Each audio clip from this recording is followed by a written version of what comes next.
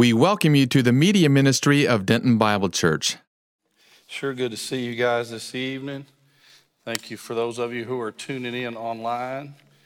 It's good to be in the Lord's house. I missed being with you last week, but I know that Jared did such a great job. I love listening on the media ministry that we have here at the church, and so I'm very thankful for him and all those that fill in when I'm gone. But it's sure good to be back here. We had some time changes from where we went, and you go across date lines, and you actually, where we were at, also changed to daylight savings time or vice versa while we were there. So I'm not sure what day it is or what time it is, but I know it's sure good to see you guys and to be with you this evening. As Jared read this passage, we're going to take a break tonight from the wonder years, the miracles, the signs, the works, and the wonders that Jesus did in the Gospel of Luke. And we're going to look about Palm Sunday, called Palm Sunday because people cut down branches from trees and laid them down at the foot of the donkey that Jesus was riding on. The message tonight, the title, if you'll think with me as we walk through this passage, is Why Should I Let You In? Have you ever been to a place before you wanted to get in and someone said, why should I let you in here? You had to have credentials. You had to have someone that you knew. You had to have a way to get in, a ticket. And there's a lot of things set up like that in our world. If you have joined the church here at Denton Bible Church, you've gone through the membership classes, and you know that we asked for a covenant to be signed, an agreement. And it's a covenant for us as the church, and especially the church leaders, of what we will do to pray for you and to serve you and to be faithful to God's word, to teach you and to encourage you and mentor and to do everything that we as a church staff should do. But also, you sign a covenant to support the church and all the things that we all as members should do. And you are asked on the bottom of that, if you've ever been in evangelism training before, different scenarios, you were asked what we call diagnostic questions. And one of those is, if you stood before the gates of heaven and you wanted to go in and God asked you this question, why should I let you in? What would your answer be? So I want you to keep that thought in your mind tonight as we go over this passage that Jordan read to us. Why should I let you in? Why should God let us into heaven? Why should a church let us in? Why should Jerusalem let Jesus come into Jerusalem in the city? And I think that we'll be blessed by his word tonight. When you come back into the country, Holly and I were blessed to go on a trip. We went to Ireland. I know why it's green there, because it rains every day. It rains all day long. They need to bottle that stuff and sell it to the rest of the world. There's plenty of it there. But when you come back in, you go through security. If you've been at airports lately, that's so much fun. Oh, it's so much fun. When you go internationally, you have to come back through customs, and you have to be checked. You have to have proper credentials. They have to look at your passport, that your picture agrees with what you look like. They have to see paperwork proving what your name is, what your birthday is. You have to have the proper credentials to get back into the country. And there are things in our lives that we must have our paperwork. If you don't have a passport, I was in Israel one time, and that's one of the things that they tell you. Don't forget your passport. Forget your underwear, but don't forget your passport. We can get you something else if you need it, but don't forget your passport. We're on a bus driving out of Tiberias, and we go a little way, and a man says, oops, I forgot my passport. It's not a happy day. It's not an easy thing to take care of. We just came back from that trip with a whole lot of other people and really met some nice people. And we met two Georgia peaches. If they're listening, I want to say hello to them because I told them I would. Kelly and her mom were some people from Georgia. They just made the trip so much fun. Holly and I ate with them. We laughed so much. So if you guys are listening online, God bless you. And it's good to have you with us tonight. Jesus is about to enter Jerusalem for the first and the last time in his ministry. I say the last time, he's going to enter Jerusalem the last time before Calvary, before he dies. In his ministry, he's walked 1,000 days with those disciples. He's taught them. He has wept with them, laughed with them. He has eaten with them. He has performed miracles wherever they went. He has taught them his doctrine in so many ways. During the time of the Passover, of what this passage, the setting is, sometimes when the Passover is mentioned, it's talking about one day. And that's when the Jewish people were commanded to have the celebration of the Passover meal. They were commanded to do that with all their family. Their children were there. They did that so that they would not forget that God brought them out of Egypt, out of bondage, and led them through the wilderness into the promised land. So those children would be able to rehearse that Passover meal. They would know the words. They would know what the Father would say during that meal. So sometimes it's talking about one day, but also when it talks about Passover, it could be talking about 8 days, the whole week of Passover, when all the Jewish men were commanded to come back to Jerusalem. Commentators say there very possibly could have been at least 600,000 people in Jerusalem, and Jerusalem's a little city comparatively to where we live. Possibly 600,000. Some commentators say 1 million up to 2 million people returning. So it's a busy place. They are going to eat the meal of the Passover of the Lamb. If you've studied your Bible, the Old Testament, when God was going to lead Israel out of the land of bondage in Egypt, he commanded them to take a lamb that was without a blemish. It couldn't have a spot. It couldn't be a broken leg or a blind eye. It had to be perfect. And to sacrifice that lamb at the time of the evening sacrifice, take some of the blood and put it over the doorposts of the house where they lived. The death angel was going to come through the land of Egypt. And the firstborn of everyone in the land of Egypt, all the Egyptians and anyone else, unless that angel saw that blood, the firstborn of that family would die. The firstborn of their cattle and their sheep and all their animals. Well, they were not shepherds, but all the other animals, they would die. But when the death angel passed through and he saw the blood, when I see the blood, I will pass over. Sounds like a hymn, doesn't it? When I see the blood. And this Passover meal that the Jews continually ate after that was a remembrance that God passed over their sins. Jesus is going to enter into Jerusalem. Why should they let him in? Well, before tonight's over, I hope that you realize why they should let him in Jerusalem. When kings come into a city, especially in the Roman time there was a very, very much pomp and circumstance. There would be someone go ahead of them who would be a herald. And that herald would spread the news. This Roman official's coming. Everyone get ready. There would be trumpeters.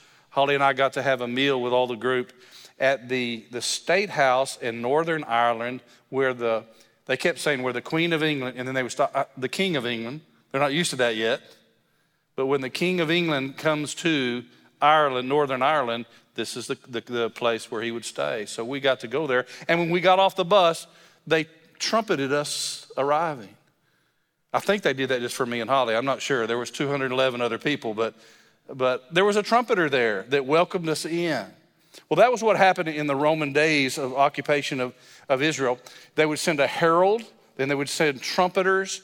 They would proclaim that a VIP, someone very, very important is going to be passing by, and they'd have a big, big celebration. We would say they would throw out the red carpet. That's what the Jews were expecting of the Messiah. They expected a Messiah to come riding in on a white horse, a stallion that's ready for battle, and he was going to lead a military victory over the Romans, drive them out of the land of Israel. That's what they were waiting for. So every little girl that wondered whether she would be the mother to the Messiah, every one of the scribes or the Pharisees or the Sadducees that studied the scripture, wondering when the Messiah would come, they're thinking of a military leader like David, and they're going to get rid of these Romans. There's important things that happen when there's an entrance of a very important person into a city. At her coronation in 1838, Queen Victoria of England wore a crown with giant rubies and sapphires surrounding a 309-carat diamond. I did not buy that for Holly when we got engaged. 309-carat diamond. Her scepter was capped with an even larger diamond cut from the Star of Africa, and it weighed 516 and 1/2 carats. She was important, and she was going to enter into this office of being the Queen of England, and at her coronation, they made a big deal of that. Well, Jesus is about to go into Jerusalem. You know what it means? It means the city of peace. What right does he have to go in? Why should they let him in? We'll see. Remember, in this chapter, Jesus has just taught his disciples many parables. He's just spent in this Holy Week, he's just spent time at Mary, Martha, and Lazarus' home. He spent a lot of time in Bethany with them, and they were great friends to Jesus. He had settled an argument between his disciples when they were arguing about who the greatest was. That doesn't ever happen, does it? There were 5 of us children growing up in my home, and we didn't have to have something to argue about. We could make something up. It was easy to do, and he had just settled an argument about them and told them a little child's the greatest in the kingdom of heaven. He just healed a blind man, and he leaves Jericho headed toward Jerusalem. You go up to Jerusalem because it's on a hill. And as he looked, the Bible says, looking over Jerusalem, Jesus began to weep. And he said, "Oh, Jerusalem, Jerusalem, how often would I have gathered you as a mother hen does her chicks, but you would not." I think that tells a lot about our Savior. How often would I have saved all of you people, you Jewish people, if you would have just turned to me and recognized and received me? John chapter 1 says that Jesus came unto his own, and his own knew him not. They rejected their Messiah. And God said, okay, he'll be a light to the Gentiles. And you and I are sitting here tonight because the Jews rejected him. And you and I have been granted salvation through a Jewish Messiah. In the first verse that was read to us, it said, when they approached Jerusalem and had come to Bethphage at the Mount of Olives. If you've studied your scripture, you realize there's a lot of things that take place at the Mount of Olives. A lot of things. When you're standing on the Mount of Olives, you're about 100 feet higher than the Temple Mount. You can look down and see where Abraham was willing to sacrifice Isaac. You can see where the temple was built. About 100 feet higher as you are standing, you get a panoramic view of the Temple Mount, and it's just beautiful. A Roman military road had been built from Jericho to Jerusalem, and it was about 17 miles long. And the climb, as I mentioned, you go up to Jerusalem, was about 3,000 feet. So that's a pretty good hike Jesus has just gone through going to Jerusalem. And it says, then Jesus sent 2 disciples, saying to them, go into the village opposite you, and immediately you'll find a donkey tied there and a colt with her. Untie them and bring them to me. If anyone says anything to you, you shall say, the Lord has need of them, and immediately he will send them. Every time I read that this time of year, I just realize that if God is in something, he'll provide for it. If God is for something, he owns the cattle on 1,000 hills. He can, people say, well, he can open a door. He doesn't even need a door. If God is for something, he'll provide for it. And he had provided someone to have a donkey and her baby, the colt, the foal, ready to give to Jesus. The Bible says in verse 4, this took place to fulfill what was spoken through the prophet. Say to the daughter of Zion, behold, your king is coming to you, gentle and mounted on a donkey, even a colt, the foal of a beast of burden. That's found in Zechariah chapter 9. Jesus, as the Messiah, fulfilled between 300 and 400 messianic prophecies. There's no human that could have ever done that unless he was the Christ.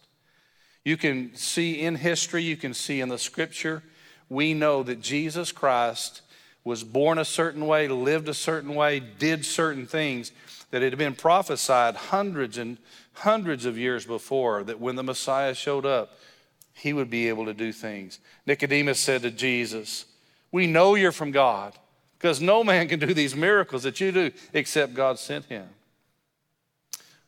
Jesus was the fulfillment of all the prophecies that the people of the Old Testament had been looking forward to. It's interesting when we talk about a donkey, we talk about a donkey and then the foal or the colt. In Mark, by the way, this story of we called it the triumphal entry, and I'll tell you about that in a moment. It's in all four Gospels. The writers of the Gospels add and tell different things from different perspectives. But in Mark it says, this one that Jesus is going to ride on is a colt in which no one has ever sat. Now, I don't know whether you've ever tried to just go jump on an animal that has not been broken. They don't just say, I'm so glad that you're on my back. We're going to have a pleasure time today. It's going to be easy for you. That is unnatural for them. And that colt or that whatever you're trying to ride, some of you might have ridden broncs before, they're not happy you're there. They're going to do everything they can to get you off there. But the difference is Jesus is the creator. And what he wills to do, he has power over his creation. What happens when you try to shut up a baby animal from its mama? That mama's going to do everything she can to protect that baby. She'll give her own life. She will attack. But in this case, Jesus is going to be allowed to ride on this colt that had never been broken before, showing that he is the Messiah. Everything is in his power and under his control. There's a crowd around. Maybe you've been in a parade before and horses aren't used to the noise and somebody, a car backfires and off they go. But this beast was ready. Think about that. God knew the little donkey that Jesus was going to ride on. I met a girl one time years and years ago, and her cousin had written a song. You can look it up, and it's called He Grew the Tree. That's the title of it. And the words of that song say, he grew the tree that he knew would be used to make the old rugged cross. That's how perfect our God is. He provided everything so that you and I can be saved. It's interesting, too, that it says that he was going to ride on the colt, the foal of a beast of burden. And that's what donkeys are. They are pack animals. They are used to go up in the mountains or to carry a load, to carry a burden. And isn't that interesting? Jesus is going to ride on not a white stallion at this time, not on a military horse. That's what they were looking for. But he's going to be on a little donkey, a beast of burden. I couldn't help but think about that. Jesus would be at Calvary in a matter of hours at that cross. And he would receive upon himself the sins of all mankind. Have you ever seen someone, and I'm not trying to be disrespectful, just factual. Have you ever seen someone that's old before their time? Some people say it's not my age, it's my mileage. Have you ever heard that before? Have you seen somebody that's not taking care of themselves and they've lived a life of rebellion against God and they've done things to their body they shouldn't do and they just look old before their time? They look weathered and they look worn because life has been tough and they've made some bad choices to make it that way. Well, Jesus is about to bear the burden of not just one person's life full of sin. How many sins would you have to write down if God said, take out some paper and write down all your sins? I don't know about you, I'd probably have to ask for more paper. But Jesus was going to have all the sins of all men, women, and children of all time put on him. He was going to be the burden bearer in just a few short hours. All of this is symbolic. That donkey, it is a symbol of humility. Jesus is coming in as prophesied hundreds of years before he did in a show of humility, not military might. Now, I do want to remind you, this is not going to be the only time Jesus is in Jerusalem. Have you read Revelation? He's coming back again, and he's not coming back on a donkey. He's coming back on that white horse. He's coming back to be the avenger of Almighty God. When I used to read some of the verses in Revelation, I would see and I would read about his robe that had blood on that. And I thought, yes, Jesus shed his blood for us. And it was years before I realized that wasn't Jesus' blood. It was the blood of the enemies of God, that God was going to exact his judgment. The people that hated God, that hated God's people, that wanted to kill and steal and destroy. There will be payday someday, and Jesus won't be on a donkey that day. But he is today. Why should they let him in, this city of peace? They took their coats off and they laid them down for Jesus to sit on the donkey and to go over. We don't have much chivalry anymore in our country. If you're under 50, turn to somebody else older and ask them what chivalry is. There used to be a time when a man, if a woman was going to have to walk through a mud puddle, a man would take his coat off, throw it over the mud hole, and let her walk so she wouldn't get her shoes and her feet muddy.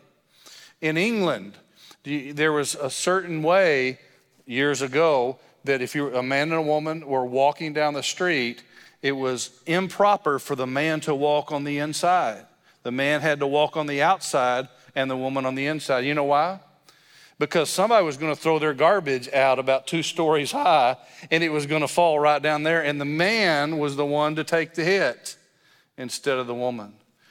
I do a lot of weddings, and when I see those young men and they go and they open that door, I hope my wife's not listening tonight, is she? They go and they open that door for their soon-to-be bride, I tell them, well done, well done. When we treat women with respect.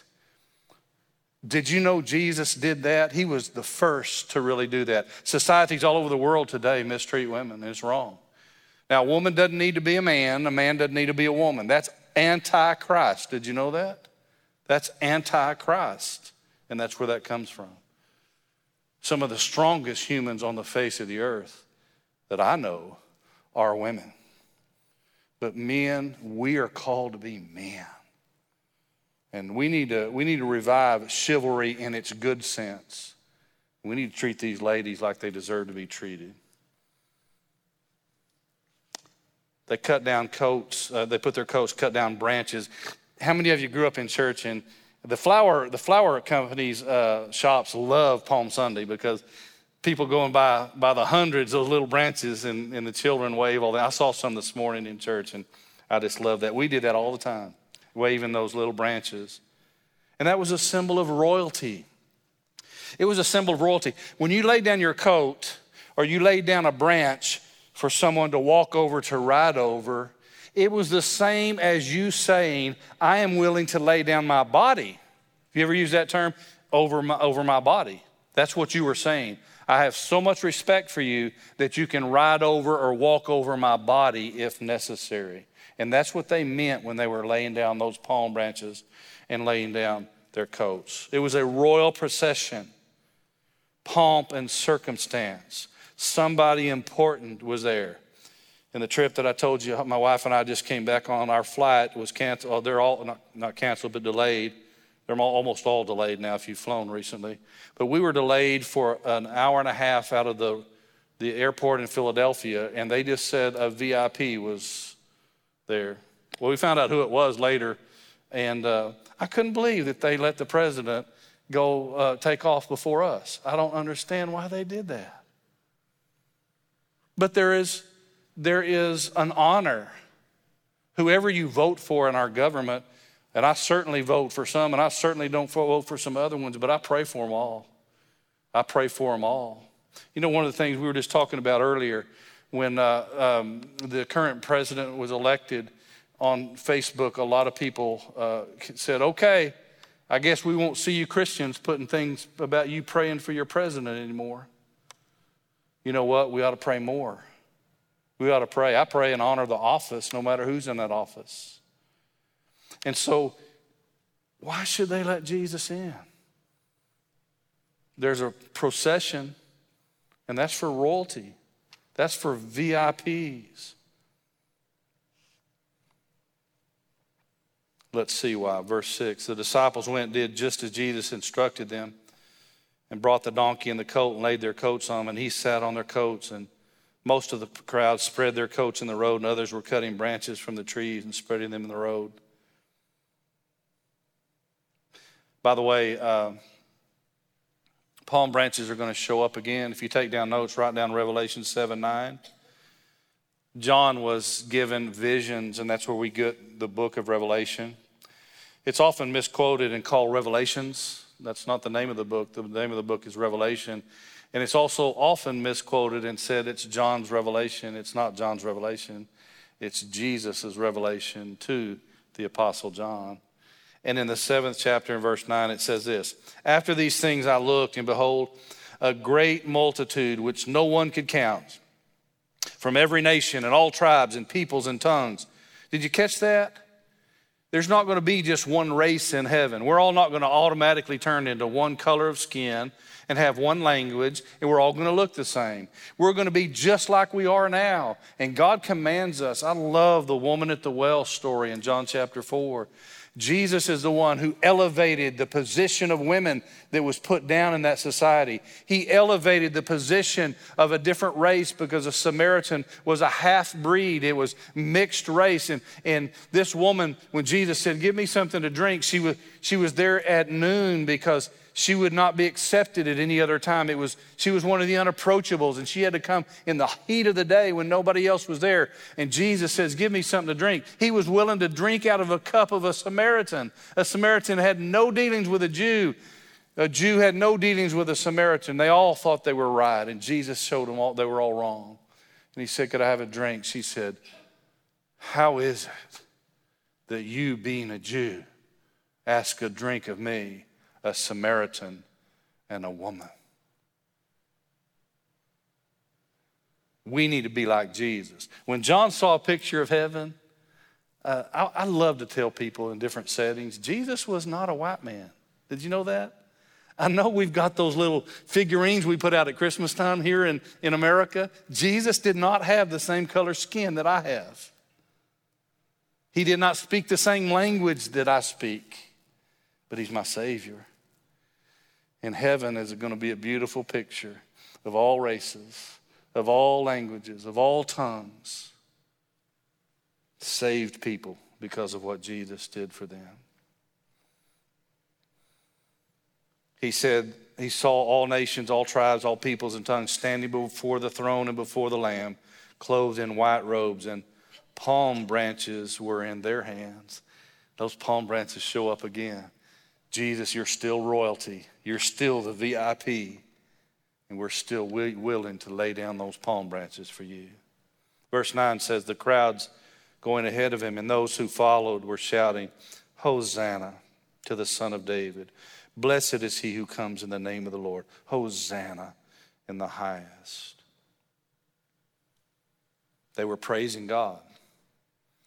Interesting verse in the Bible. The Bible says God inhabits the praises of his people. To inhabit something means you live there. You dwell there. So when we sing, and I thank Mark and the team and all those that help with our music, when you raise your hands to the Lord, nothing wrong with doing that. We need to raise some holy hands. That's Bible. That's New Testament too. When we do that, the Bible says God inhabits those praises. He lives there. He dwells in those things when it comes from an honest and good heart. They're saying Hosanna. You know what that literally means? It means save us. Some commentators say, save us now. It's asking, are you the Savior? Will you save us now? We're ready for you to save us. And glory to God in the highest. There's none higher than God. We give him all the credit, all the glory. And would you save us now? Hosanna. Remember, the people wanted a conquering, reigning Messiah, a military leader, and that's not who they got. They got a humble baby born in a manger in Bethlehem, whose earthly daddy was a carpenter, a hard-working blue-collar man, whose mama was a teenager, who was not wealthy. They didn't get what they wanted, but we got what we needed. Jesus didn't come at this time to conquer Rome. He came at this time to conquer sin. And I'm so glad that he did. So why should they let him in? Verse 10 says, when he had entered Jerusalem, all the city was stirred, saying, who is this? I'm convinced that that's a question you and I all have to answer also. Who is this? Jesus had asked his disciples, who do men say that I am? Some say you're Elijah, you're one of the prophets, or the prophet. And Jesus said, but who do you say that I am? I got to share Christ with many people on our trip this week. They didn't look like me. They didn't speak the same language. And I loved them. And God let me share Jesus with people, and I just loved doing that. Got to fellowship with other Christians, and they'd tell me about their church, and I'd tell them about you guys. And it was just so rewarding to be able to do that. So be ready when somebody says, who is this Jesus? What's different about you? Be ready to tell them, let me tell you about my Jesus.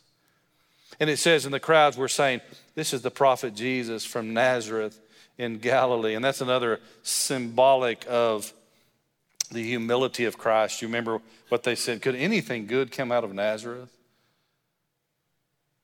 That's where Jesus came from. And he's the greatest of all. Our message today should be the same. This is Jesus. He's everything. He's everything good in our lives. Everything good about you or me is because of what Jesus has done in us, for us, and through us. That's why he gets the glory. The Apostle Paul said, God forbid that I should glory in anything except the gospel of Christ. I was determined to know nothing among you but Jesus Christ and him crucified. The psalmist says, if a man comes in his own name, people will follow him. We're not to come in our own name. Even the angels, when they were asked throughout the Bible, angels are majestic creatures that we are in awe of when a human's allowed to see one. Most of the time, humans either fainted or fell down on the ground when they saw an angel. It wasn't those little Mardell little fat baby cherubs, you know. It wasn't that. And it wasn't these beautiful women with long flowing hair and these robes. That's never a picture in the Bible. Picture of the angels in the Bible were mighty military men ready to do battle. And when they had asked them over and over throughout the scripture, what's your name? The angels would say, my name doesn't matter. My name doesn't matter. Because they wanted to make sure God got the glory and God got the credit. Men and women, I'm so grateful to be here with you tonight. I do not take for granted the ability that God gives or the privilege to open his Bible. I've been able to do that for over 50 years, getting closer to the other decade. I don't take it for granted. And on a day like today that we remember Palm Sunday, Jesus going into Jerusalem, I've always wondered, why did the crowds praise him? In fact, they came and they told the disciples of Jesus, tell your disciples to be quiet. Jesus said, if they did, the rocks, the stones along the road would cry out. Isn't that cool? If these people were quiet, creation's going to cry out loud. And I wondered, on this day, Sunday, the crowds are singing Hosanna. And a few days later, they're saying crucify him. Thought about that a lot.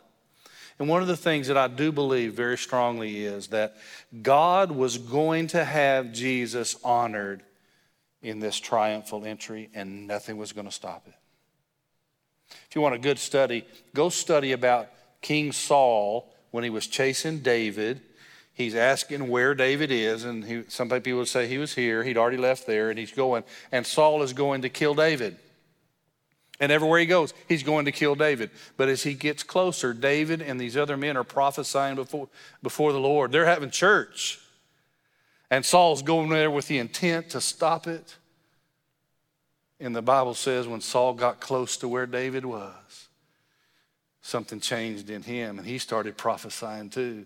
God wasn't going to let the bad guy stop the good thing that was going on. I had a pastor when I was a teenager, and just got to reconnect with him, and I love him, and I'm thankful for him. And when he shared his testimony, he went to LSU. Any LSU fans here tonight? He had heard about this guy named Billy Graham that was going to preach in their stadium. And he said, I'm going. I've heard that he asked for people to come forward at the end of the services. I'm going, and I'm going to tear it up. I'm going to disrupt that meeting. And he had his leather jacket on. And he said, I am ready. I am going with the intent. I am going to put on a show and just disrupt what this man is all about.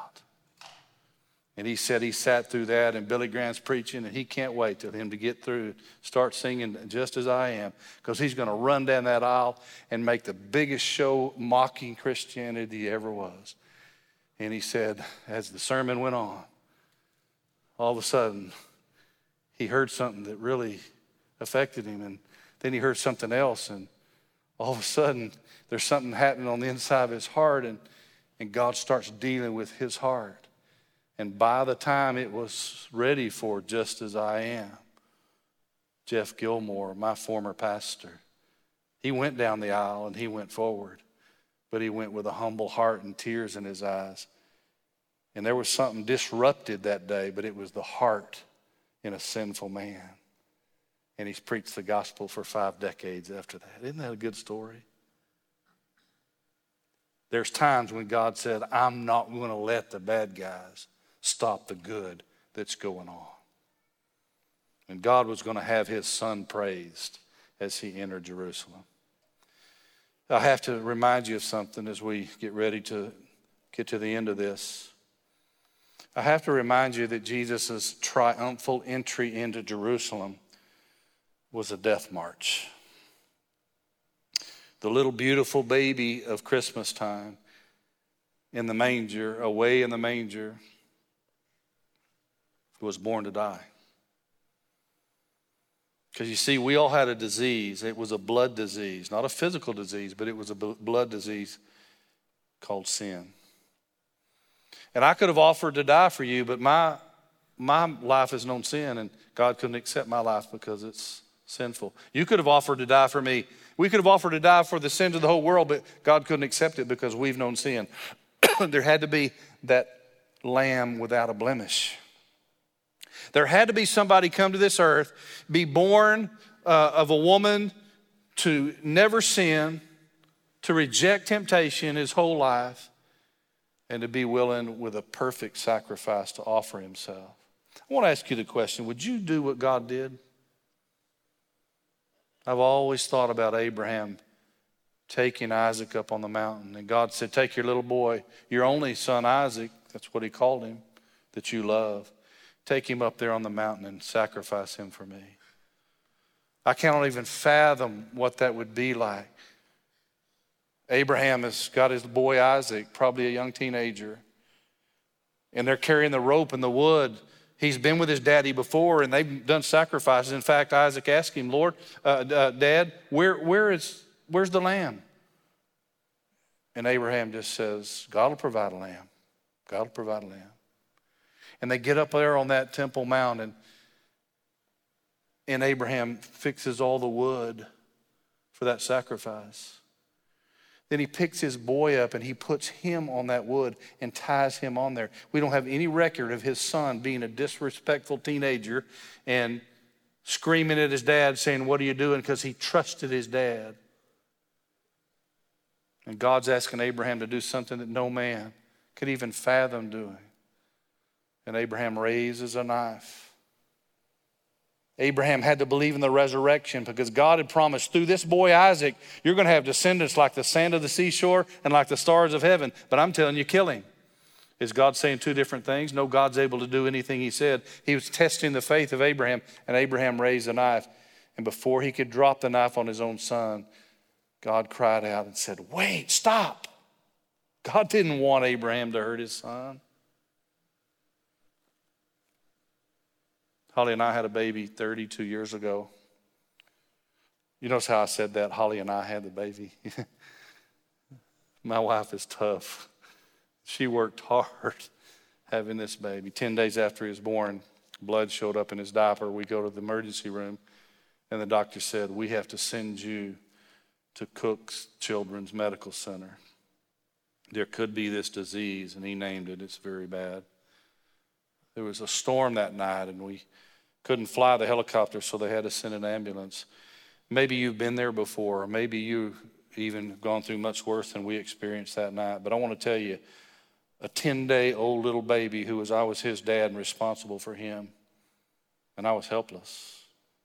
I was powerless. For 4 days, he stayed in the neonatal intensive care, and I saw doctors and nurses. I honor them. They are awesome people. I saw little babies that would fit in the palm of your hand. Have you seen that before? They'd already had heart surgery at 2 days old. And I saw our baby, about 9 pounds over there. He looked full grown compared to those other little ones. And I looked at my wife, and she looked at me, and we were willing to do whatever it took. But we're brand new parents. We don't know what to do. All we know to do is pray. And I went in one of those bathrooms at Cook's Children's Medical Center, and I locked the door, and I got down on my knees. And I remember lifting my hands up like I was holding that little baby. And I said, God, I've got to pray a prayer that I can't pray. I don't want to be a hypocrite. I don't want to tell people to follow Jesus in the hard times. And here I am, we were in that. I don't want to be a hypocrite. So I'm going to ask you to pray a prayer for me that I can't pray. And I remember saying, dear Lord, this baby is yours. If he comes out of this hospital alive, I'm going to praise you. If he does not come out of this hospital alive, I'm going to praise you either way. I said in Jesus' name, amen. I didn't feel any different. Unlocked the door, went and got my wife. I'm holding her hand, walking down the hall of that hospital, and 4 surgeons come walking straight toward us. It looked like, what is that, High Noon or Tombstone, that movie, where they're going to have a shootout in the street. They don't have a smile on their face. One of them says, are you the Spencers? And I said, yes. And I heard words from a doctor that I don't ever want to hear. The first thing this surgeon said, we've done all we can for your son. I respectfully know that some of you have been through those things and much worse. Maybe people listening online. And I don't mention this story to bring any hard times to you. But that doctor said, we've done all we can for your boy. And then he said, and we can't find anything wrong with him. Take him home and feed him. Can you imagine what our heart was feeling? Because I'd already prayed 100 times, God, let me die, save that boy's life. Holly, my wife, had already prayed, take my life, and you let that little boy die. You let that boy live, and you take my life, and I'll die. And this doctor said, take him home and feed him. He's hungry. So we were so overjoyed. He's 32 years old now. He's played the piano like Tony in churches since he was 4 years old. That's when he started. He loves the Lord. And now he's a daddy. You know what's so much fun right now? He's hearing the words come out of his mouth that he heard come out of my mouth. And he didn't like it when I said it to him. But now he's saying those same things to his little boy. We got to see him yesterday, and I'm just thrilled. But you know what I learned from that lesson? God didn't want Abraham to hurt Isaac. He didn't want him to hurt him. And he didn't choose for our son to have that disease that he was talking about, or else he healed him. But he wanted Abraham to know a father's love. And I believe he let us go through that in our family because I needed to know a father's love that'd be willing. Holly needed to know a mother's love that'd be willing to lay down her life fully for that little baby. But it was just as God was saying, I didn't want Abraham to kill his son, and I didn't want your son to die either. But I want you to know something. I didn't stop the knife on my son. I didn't stop the disease on my son. I gave Jesus. Could you do what God did? I couldn't. He gave Jesus to die in your place and in my place. We don't need to wait till Good Friday to worship him this week. We need to worship him Monday, Tuesday, Wednesday, Thursday, Friday. Good Friday is the best Friday. I know you're going to hear, because their sermon's been passed down on Friday. It's Friday, but Sunday's coming. Well, I'm going to start here. It's Sunday, but Friday's coming. Because this was a death march. But I want to conclude by answering the question I've asked you all night. Why should I let him in? Why should Jerusalem let Jesus in? Because the city of peace needed the Prince of Peace. And that's who Jesus was. He is peace. He has made peace with God through the blood of the cross. That's how God can look at you and say, they're good. They're good. You know those places that you tried to get in before and they wouldn't let you in until somebody knew you and they say, they're with me. I went to Marine Barracks 1 in Washington, D.C. Jefferson started that one. And we got to go to watch the Commandant's Parade. And everywhere we went, you know how I got to go in? It was because I wasn't important, but the people I was with were important. And everywhere we went, they would just salute. I loved it. I've never been in the military, but I sure like getting saluted because this captain was saying, they're with me.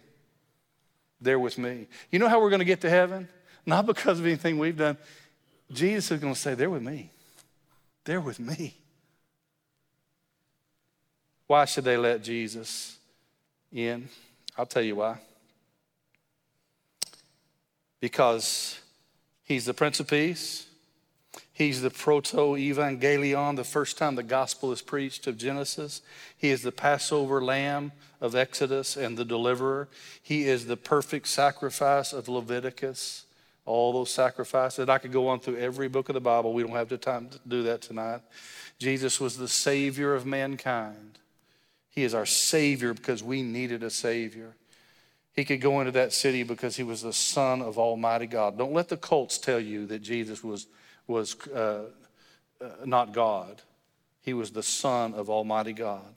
Jesus could go into Jerusalem because he was our propitiation. Propitiation means that God's satisfied with what Jesus did. He was our expiation. He made atonement. He paid the price for your sin and mine.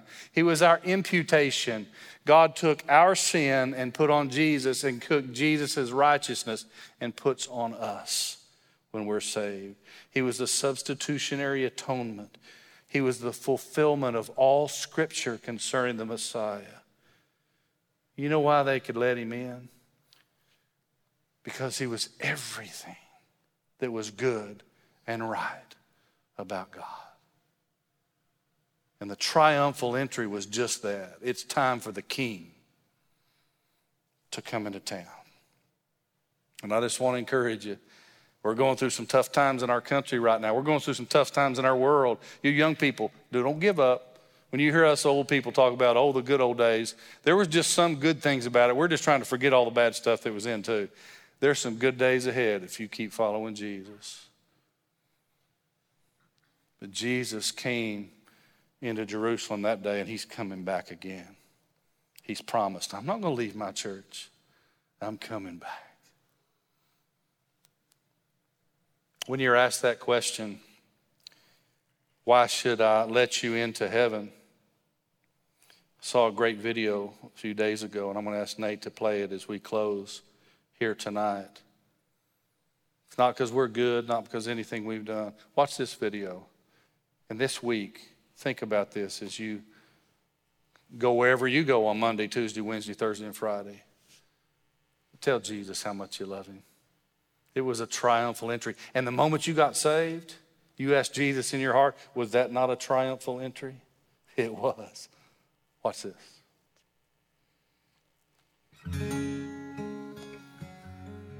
If you were to die today and found yourself standing before God, and he were to say to you, why should I let you into heaven? How would you answer? If you answer that, and if I answer it in the first person, we've immediately gone wrong.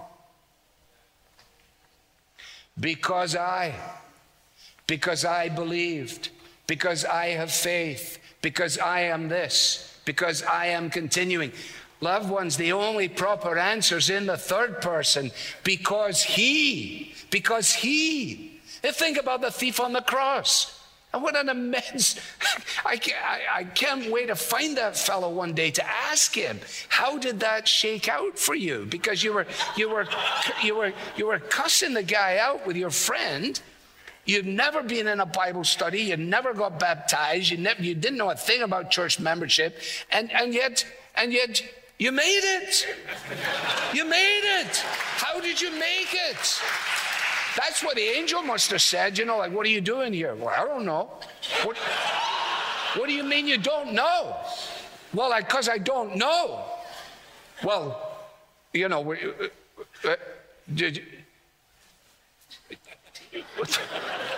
excuse me, let me get my supervisor. They go get the supervisor ranger. So, wait, just a few questions for you. First of all, are you clear on the doctrine of justification by faith? The guy said, I never heard of it in my life. And what about, let's just go to the doctrine of Scripture immediately. This guy's just staring. And eventually, in frustration, he says, on what basis are you here? And he said, the man on the middle cross said, I can come. Now, that is the only answer. That is the only answer. Pray with me. Father, we thank you for the man on the middle cross, because we were those two thieves, murderers, sinners dying next to Jesus. Our sin is what caused everything that Jesus went through.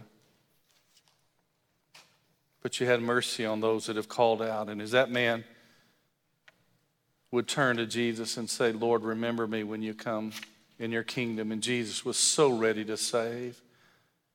Today, you will be with me in paradise. And he was. Men and women and young people here tonight, I want to tell you, Jesus is so ready to save. You can't get the words out of your heart tonight if you've never trusted in him before he'll say yes. Come unto me, all you that labor and are heavy laden. Jesus is ready to save. The Bible says that he came to seek and to save them that were lost. The greatest search and rescue mission the world's ever known. He searched for us. He knows where you are that are listening online. He knows where we are in this room tonight. He knows where people are in this city and the cities all around us, all over the world. And he's searching for us. He's calling out to us. He wants to save. And this week, as we celebrate Jesus' last week as an earthly human being before he went to Calvary and died, you think about what he did. They had to let him in Jerusalem because he was the king. They don't have to let me into heaven. But Jesus will say, he's with me. So I tell you what, I've got every reason in the world to praise him, to honor him, to thank him, to obey him. The next time I'm tempted to do something I shouldn't do, I've got every reason in the world to say, Lord, help me not do that. And turn to you. Help me to be a better father, a better husband, a better churchman, a better neighbor. Help me to be a better friend, because you deserve it all. Father, I just pray that this week in all of our lives we would honor the Messiah, the one who paid a debt he did not owe, because we owed a debt we could not pay. And when we get to that entryway into that heavenly kingdom, and someone might ask us, why should I let you in? Our answer would just be Jesus. If you're here tonight and you're not saved, I would run to the front of this church after I say amen. We can't save you, but we can sure pray with you. And the same Jesus that saved that man on the cross is here in this place tonight, and he can save you. Thank you, Father, for what Jesus has done. In his name we pray.